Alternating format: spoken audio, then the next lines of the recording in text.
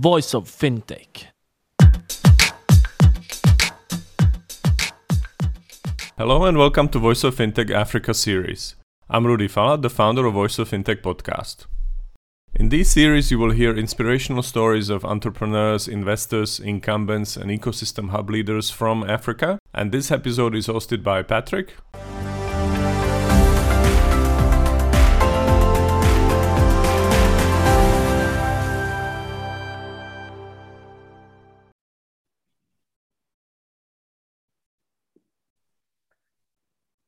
Welcome. In this edition, we continue to highlight the inspiring individuals and organizations making waves on Africa's fintech scene.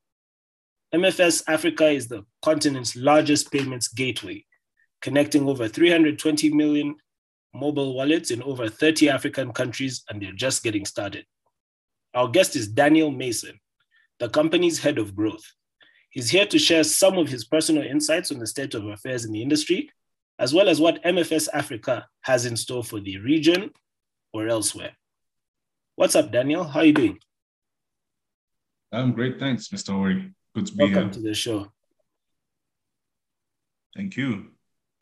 So to start, would you share more about your personal journey in fintech and describe what your role as head of growth entails? So my career started off not specifically within fintech, but very closely related to it. So I worked for a corporate incentives company that had proprietary points banking software to incentivize staff, basically almost gamifying your job and rewarding you accordingly. And I was exposed to quite a bit in terms of points banking software, how that translates into real world currency and how that can be used to motivate staff in different sectors, in different employee ranks, the psychology behind that. And so that was why I started off. And after a few years, ended up founding an e-commerce startup, which was a software as a service, but also had a marketplace component. As any software as a service, we needed to have a place whereby we could not only pay our merchants, but also be able to have a place where there would be store value that we could debit the monthly subscriptions. So the Sky Garden model was, looking at e-commerce here on the continent, there's a lot of strides that has been made by big players, whether that's Jumia, whether it's OLX Group. However, we felt that having pure tech play that could capitalize on social commerce is what made sense. So to that end, we built an internal wallet. And that is where I started really getting my understanding of the fintech world, working with aggregator, both on the payments and the com space, understanding the licensing landscape, making sure that the platform was as intuitive as possible. So I built and ran that for about 5 years. And after successfully securing our Series A towards the end of last year, I decided to take a break and let the company without my day-to-day management. And in that, I started working with certain VCs in an advisory capacity and was exposed to certain fintech companies, mostly within the East and West African region. So got to be exposed to quite a few models, etc. And it was at this point whereby my paths with MFS Africa, I was approached by their senior leadership team to lead their growth, particularly within the software as a service element of the Bionic stack. Bionic is a Ugandan fintech that was wholly acquired by MFS Africa towards the end of last year. And so very excited to be building something new, within a company that I fully resonate with in terms of the vision, which is a united Africa, making borders matter less, and really merging all my collective experience in making that a reality. So that's what I would say as my foray within the fintech space. Nice. Sounds like a day at the office is quite interesting. It's interesting to say the least, because we don't build tech for the sake of tech. We build things that literally have an impact on people's lives. I'm particularly excited about the impact that this has in people's ability to achieve prosperity or economic upliftment. It's something that I saw quite personally within my last startup, and it's something that with MFS Africa's resources, ambition, leadership can become a much, much bigger reality outside of one geographic. Cool. Having said that, could you tell us more about the scope of MFS Africa's service offering in more detail? Certainly.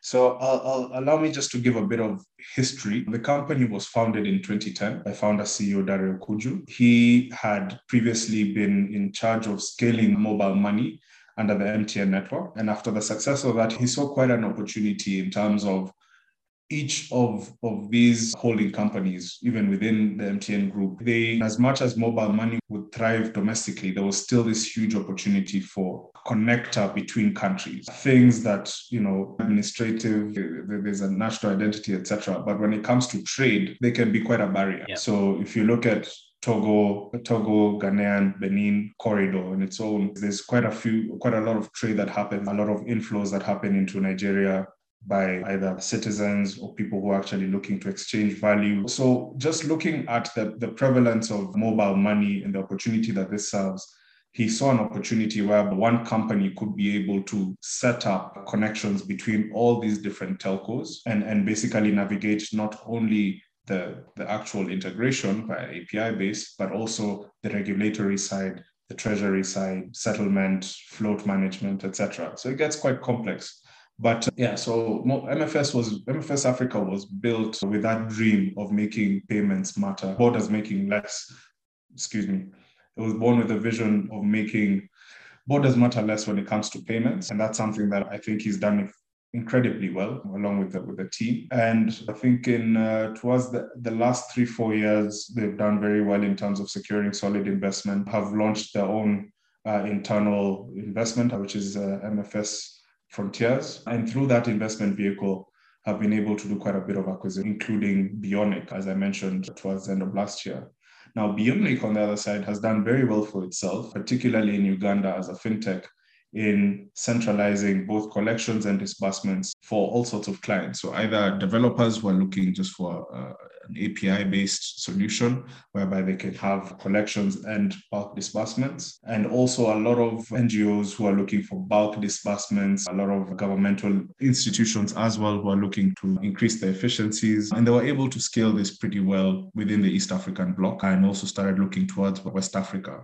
So there was an alignment of vision, and this brought about the best strengths of MFS Africa in terms of the international cross-border payments and Bionic's very strong domestic offering. So with these combined forces, you can see how this can really go towards making that dream a reality. If I was to put it in very simple terms, if money is the lifeblood of all businesses, of all economies, MFS Africa is the rails, is the veins, the arteries through which this happens. A lot of clients are obviously telcos, banks, government institutions who use MFS Africa's rails. It's not necessarily, for the longest time, hasn't been a consumer-facing brand. Not a lot of people are aware of it. Bionic, on the other side, was a lot closer to smaller businesses. And it's this union that really helps in making this dream a reality.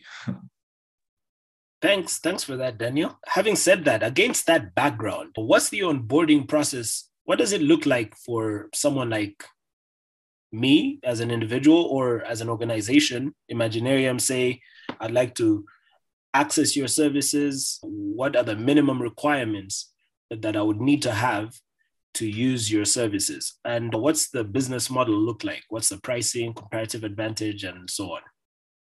Sure. So there's two things. The MFS Africa Hub is in the business of connecting telcos, banks, and as a result has become very well in tune with the regulatory requirements in each, not in only regions, but in each and every country. So the Central Bank of Kenya is what will actually, and the Communications Authority are the ones who will direct what a telco needs to have as KYC requirements, right? And to that end, any client who wants to onboard has to match whatever the governing regulatory requirements are in the domicile country. Now, this includes, just for example, before you have a company, you need to have individuals who are behind that company, the directors of that company. So there needs to be a declaration of such. We need to have IDs, tax compliance certificates, tax registration certificates, any business permits, any membership of member associations that they may be a part of in the countries. Yeah, so that sort of gives you an idea of what we do, both on individual and KYB, know your business level. In terms of making sure that people are ready and clearly understand this, we've also invested quite a bit in terms of self sign up and making sure that onboarding process is as smooth as possible, also from a KYC perspective. And these days, there's quite a great way of being able to validate these things on the fly. There's a great company called Smile ID that's already plugged into the central databases and government registries to be able to validate this based on API integrations. We also do something called PEP screening, which is PEP is an acronym that stands for politically exposed persons. So whenever transactions are happening, we also have to monitor whether the sender or the end recipients are on any sanction list. And of course, this is to mitigate against any money laundering activities that could be taking place. The business of facilitating payments form a strong stimulus for any business, for any company to scale. Of course, it is also our responsibility to make sure that we're ticking off the right boxes and we're doing what we need to do. Yeah, great. The pricing model. So it really depends on the size of the institution. So the way I would charge you as Imaginarium would be very different to how a company that is in, I'm not diminishing your scale here, but how I would charge an SME is very different to how I would charge a multinational company like Spotify. And really that deals with a lot, it deals a lot to do with the complexity. Okay, so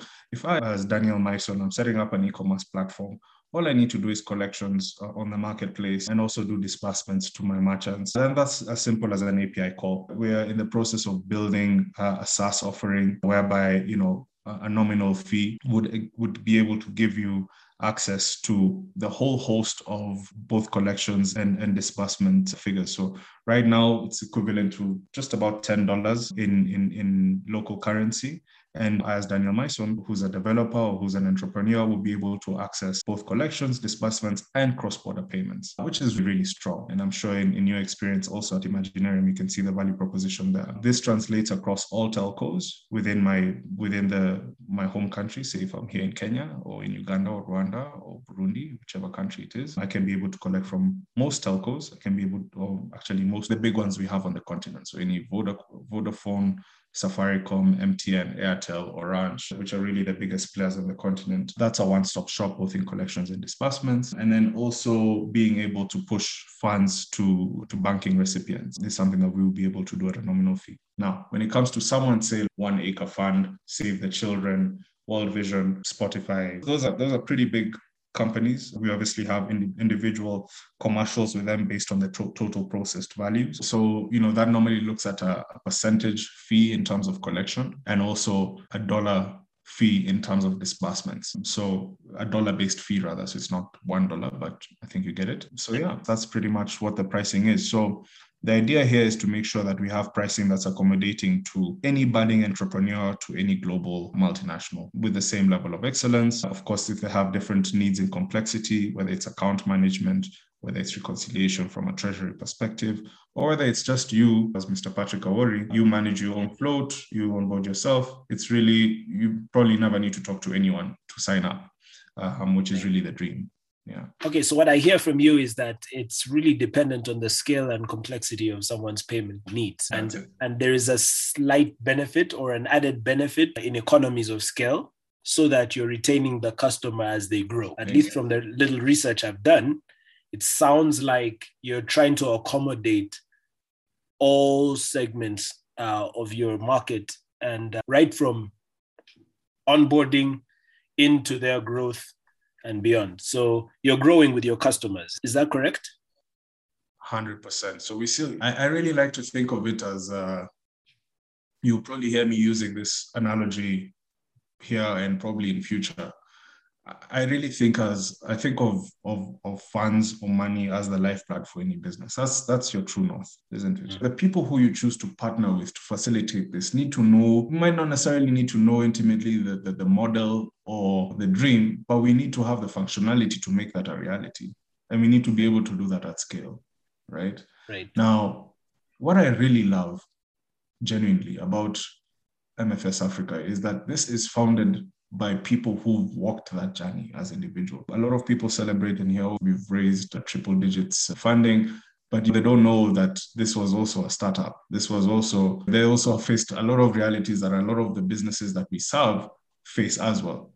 And having that at the core of our DNA is something that translates into every single line of code, into every single pricing decision that we make, into every single geographic decision that we choose to endeavor in. And therefore, we want to make sure that if somebody wants to start up, they start up well and they start up solidly.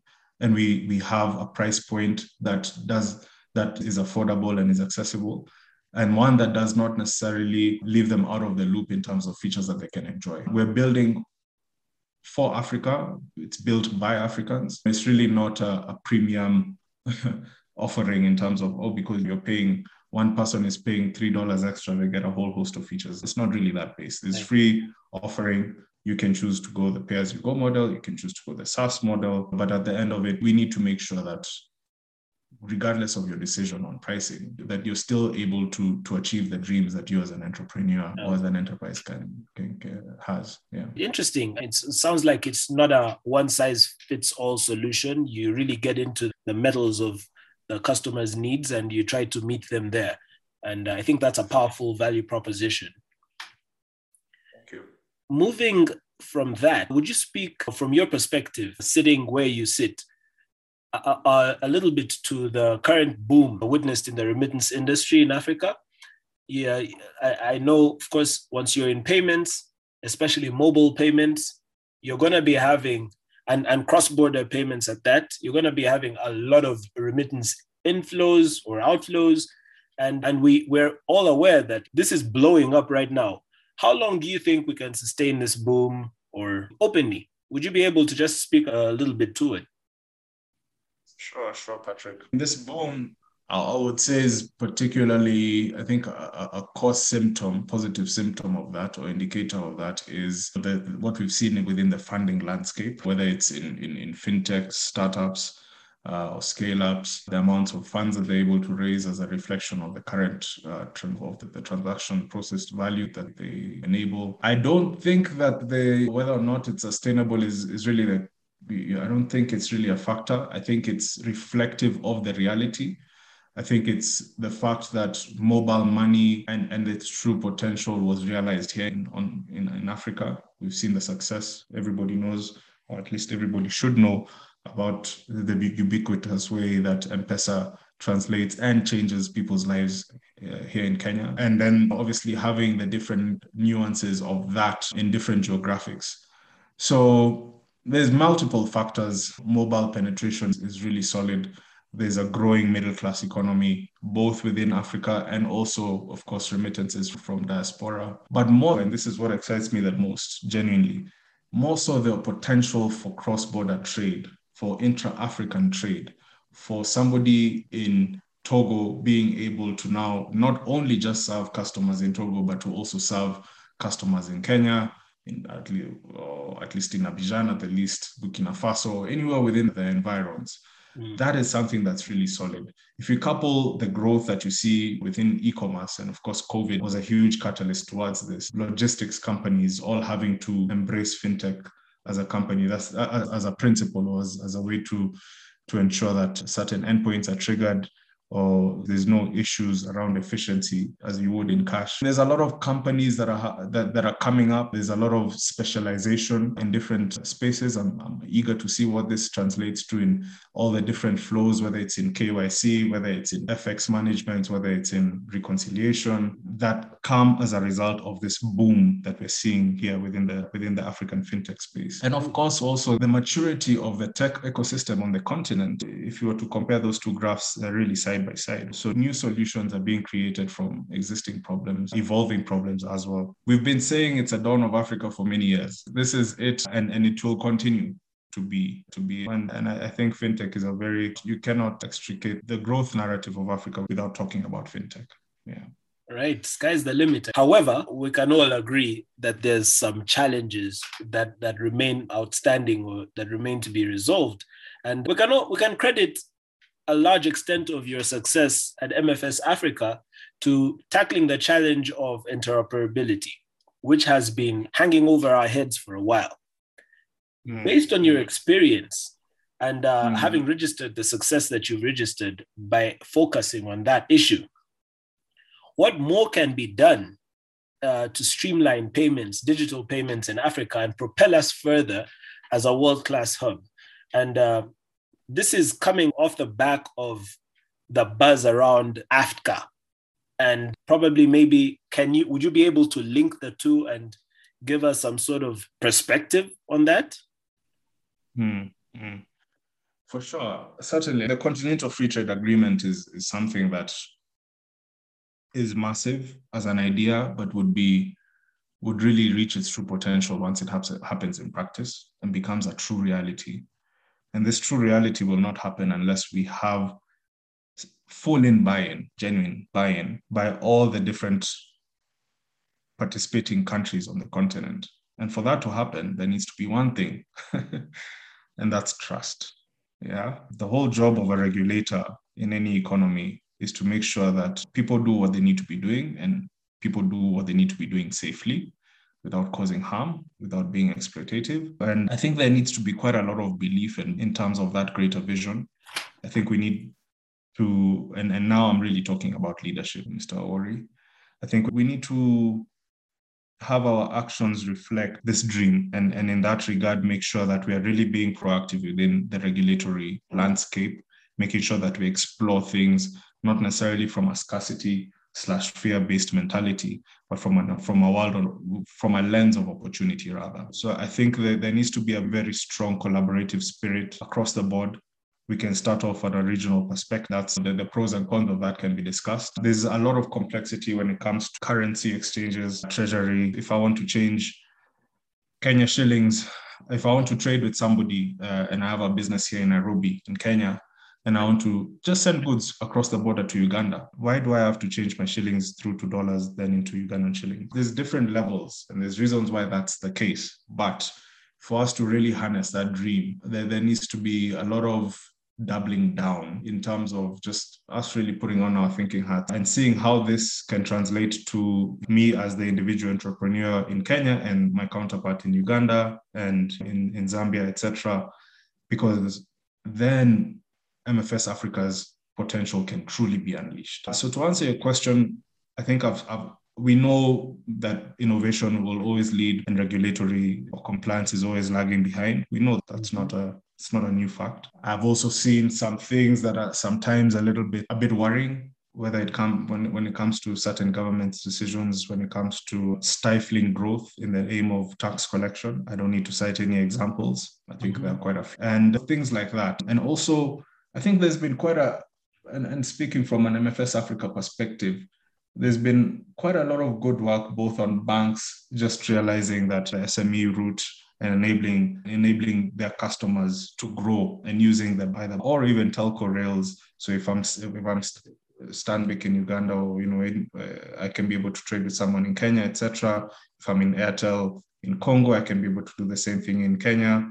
If I'm in MTN Benin, being able to transfer funds through to Togo, etc. From the private sector, from telcos and banks, there's a really strong focus in making all this a reality. The missing leg there is obviously on the regulatory perspective and making sure that we are leading the pack. But regulatory perspective doesn't happen in a vacuum. It needs leaders who can enforce this. It needs leaders who can put energy behind it.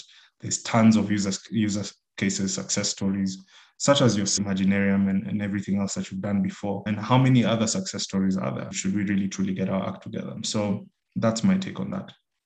Interesting. You mentioned trust, you mentioned leadership, you mentioned collaboration, regulatory streamlining, and tax barriers. What's your take on crypto? Will it take blockchain? Will it take something disruptive to get us there? Perhaps? What's your take, opinion, your personal take? I think I'm quite excited about the fact that crypto is really challenging all the previous, what we thought was a reality versus what is it. And its ability to truly disrupt, as you say, is there for the taking. However, there is a lot of fear. I don't think there's anything that has truly displayed that. And it's interesting to see the different takes in governments, even on the African continent. I think it's something that is here to stay, in my opinion. I think it's going to take quite a bit of time for it to get to mass adoption. And I'm talking from a layman's perspective. I will reserve my judgment to see if this is something that a lot of African central banks will wholeheartedly endorse. I'm very happy, though, to see digital currencies. I know that's a different thing, but I think it's a step in the right direction. So that's my take. I think there's quite a that can be leveraged through existing rails. It's just a matter of us being able to, as I said before, not necessarily be fear-based, not have a wait-and-see approach. I heard from Dare, our founder, that when he was in college, in the mid-90s, they couldn't talk about, they had massive debates about e-commerce and how difficult it would be and who's going to be paying tax and how do you protect the consumer, the merchant, etc. Right. Right now, it's a reality. It's happening. Some of the biggest companies in the world, that's the backbone, right? I think crypto is going to pretty much go along the same line. It will take some time. Of course, certain economies are a lot more progressive than here at home, but that's where I stand right now. Cool. Thanks for that. Moving on, we've been noticing your moves as MFS in the last 1 or 2 years, some big moves like Nigeria. I can't help but touch a correlation with a global pandemic. And you spoke a little bit about it in the beginning of our chat. But my question then would be, if COVID-19 has influenced or accelerated your growth strategy, at least in the region, how would it be affected now by a seemingly a gradual reopening of regional economies? Would you continue to grow aggressively, or are you going to take a step back and just hold for a bit? Because now, for instance, in Kenya, where I'm sitting now, there's no curfew. People are freely moving.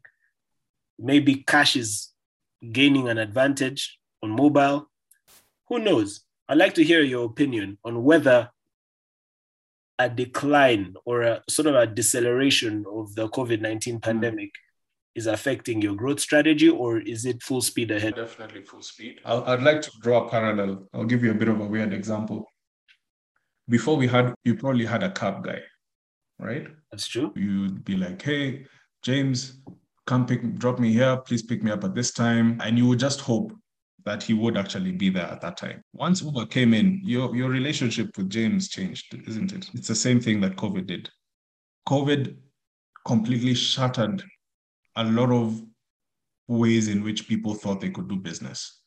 They really rewrote that script. Here in Kenya, just to use that example, really, I have to just applaud the government. I'll give credit where it's due in terms of the way in which they earmarked certain industries to make sure that the economy was still going in the world of COVID. So right. How e-commerce companies were whitelisted, postal courier companies were all whitelisted. They were not affected by curfew, by inter-county operations, etc. And this was as a solution to enable all these SMEs who previously lived in a world of location-based, cash-based transactions. Okay. Now, for each and every one of those people who have now, who for the past 18, 20 months have been living in this reality, you don't necessarily regress. What you do is you double down. So if I had a physical premise, I now rethink of how I use that physical premise. Will it be my primary source of operations? Will it be storage? Will it be, or can I now see that all of a sudden I can have virtual networks through different presence or social media or platforms? It does not undo all the progress that was made, to answer your question. What it does is that it forced everyone to really embrace digital payments. And as a result, of course, that just increases because the use cases were really experienced on a first-hand basis. Efficiencies really improved for those businesses that did survive, and those that did grow, and they can be able to see how our services can really enable them to scale, grow, and become a lot more lean within the operations perspectives. Yeah, that's what it is. There's so many different sectors that have improved. I've mentioned already e-commerce and ride-hailing platforms, on-demand delivery companies. Of course, there's health tech, there's edutech, there's the way in which government is disbursing to beneficiaries, whether it's vulnerable persons, in even, of course, in remote areas, etc. So COVID changed a lot of lives. There was a lot of pain. There was a lot of economic disruption that happened.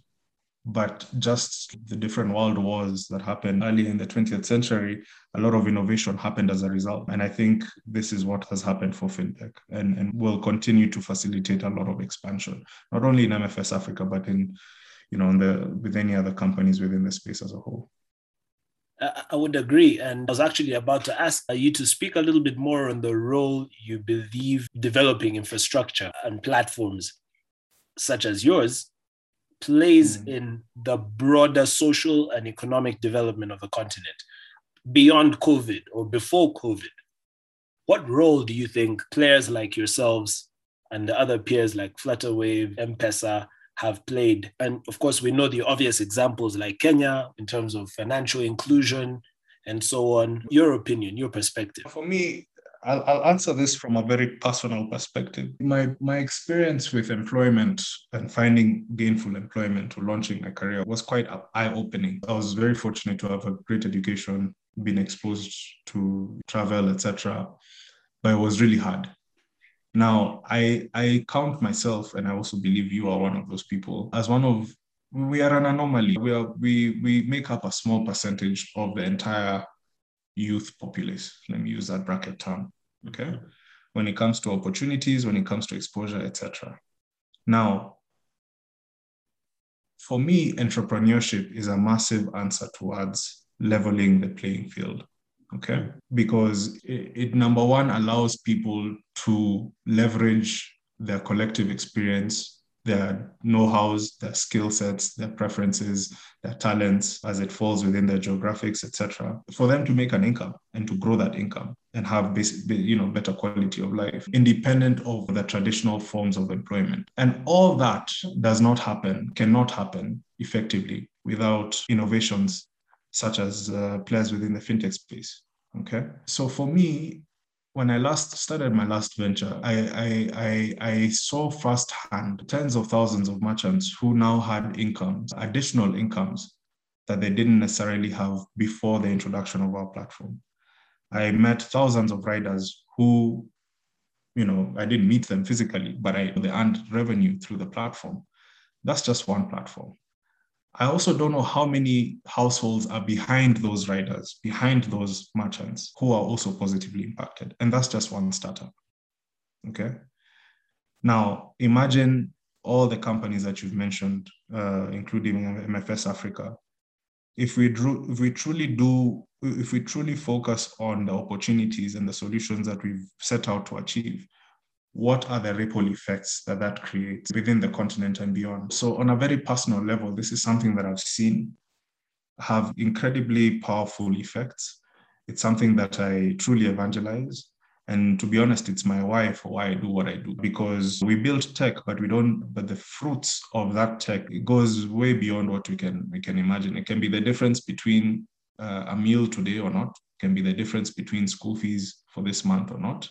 Can be the difference between rent or not. It can be the difference between a medical bill or not. And each one of those examples that I've cited are things that I've seen on a first-hand basis. For me, entrepreneurship needs a very solid base for you to be able to create a solution based on people who are providing solutions that now payments is not an issue. Whatever it is that you're building, that your payments are covered. If it's logistics, that's sorted. So yeah, that's my take. Thanks for highlighting that impact in a very personal and practical way. And I would agree as well. Of course, the things we do matter, and they matter for ourselves and they matter for many others. Thanks again for the response.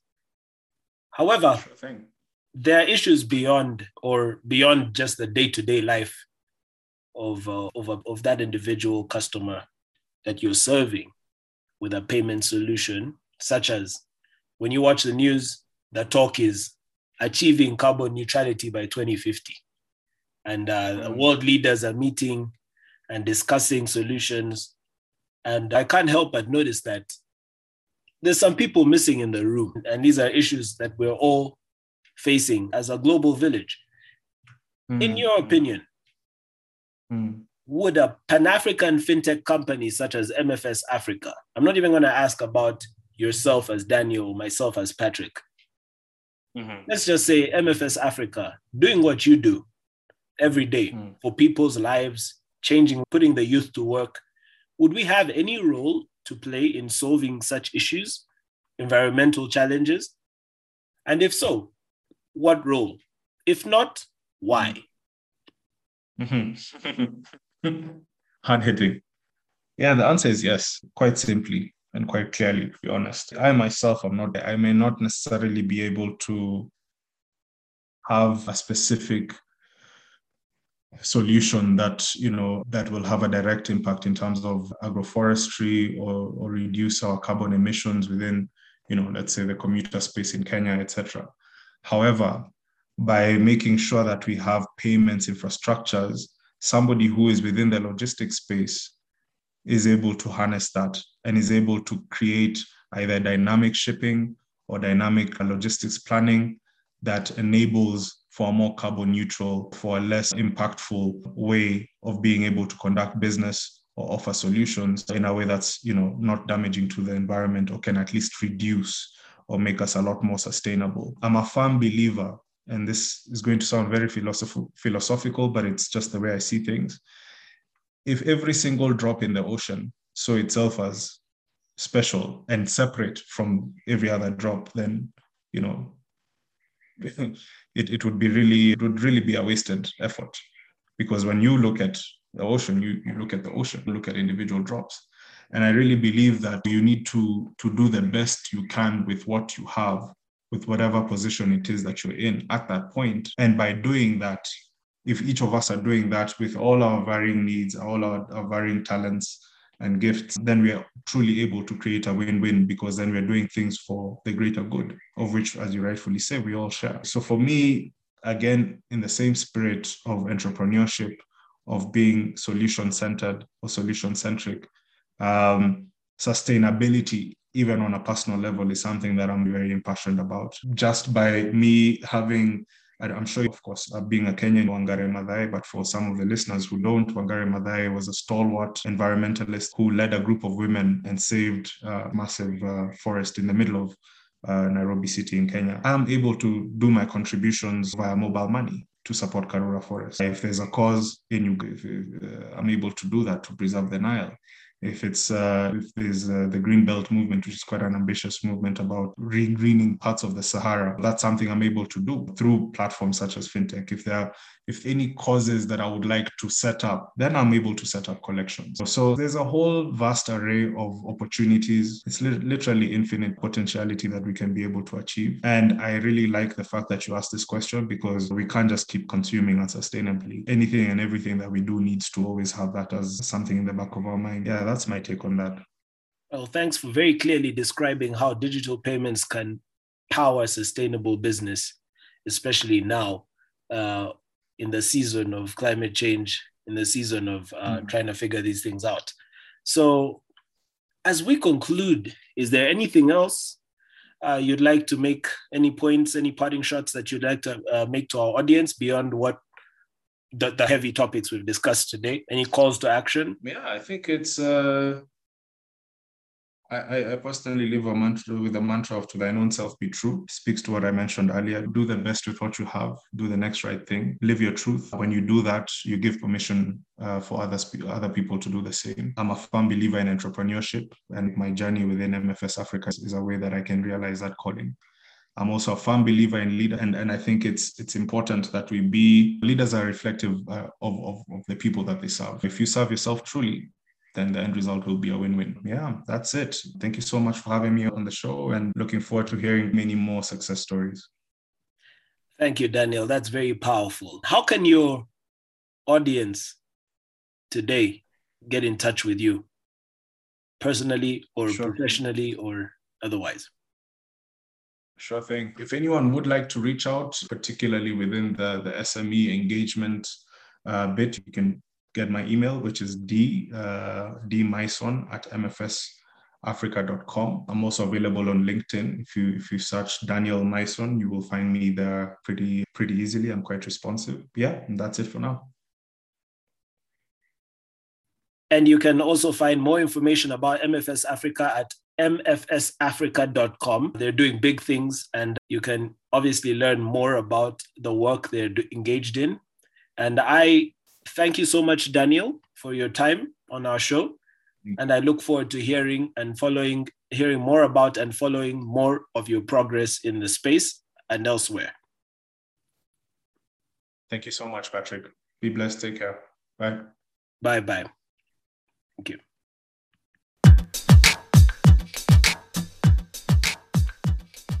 Thank you for listening to Voice of Fintech podcast. If you haven't already, check out also voiceoffintech.com, where you will find all the episodes and additional resources related to the podcast. You can also subscribe to Voice of Fintech on Apple Podcasts, Spotify, Google, or any other podcast app that you like. If you have any suggestions on the topics or guests, or how to make this podcast better for you, please email us at info@voiceoffintech.com. Happy to hear from you. Thank you.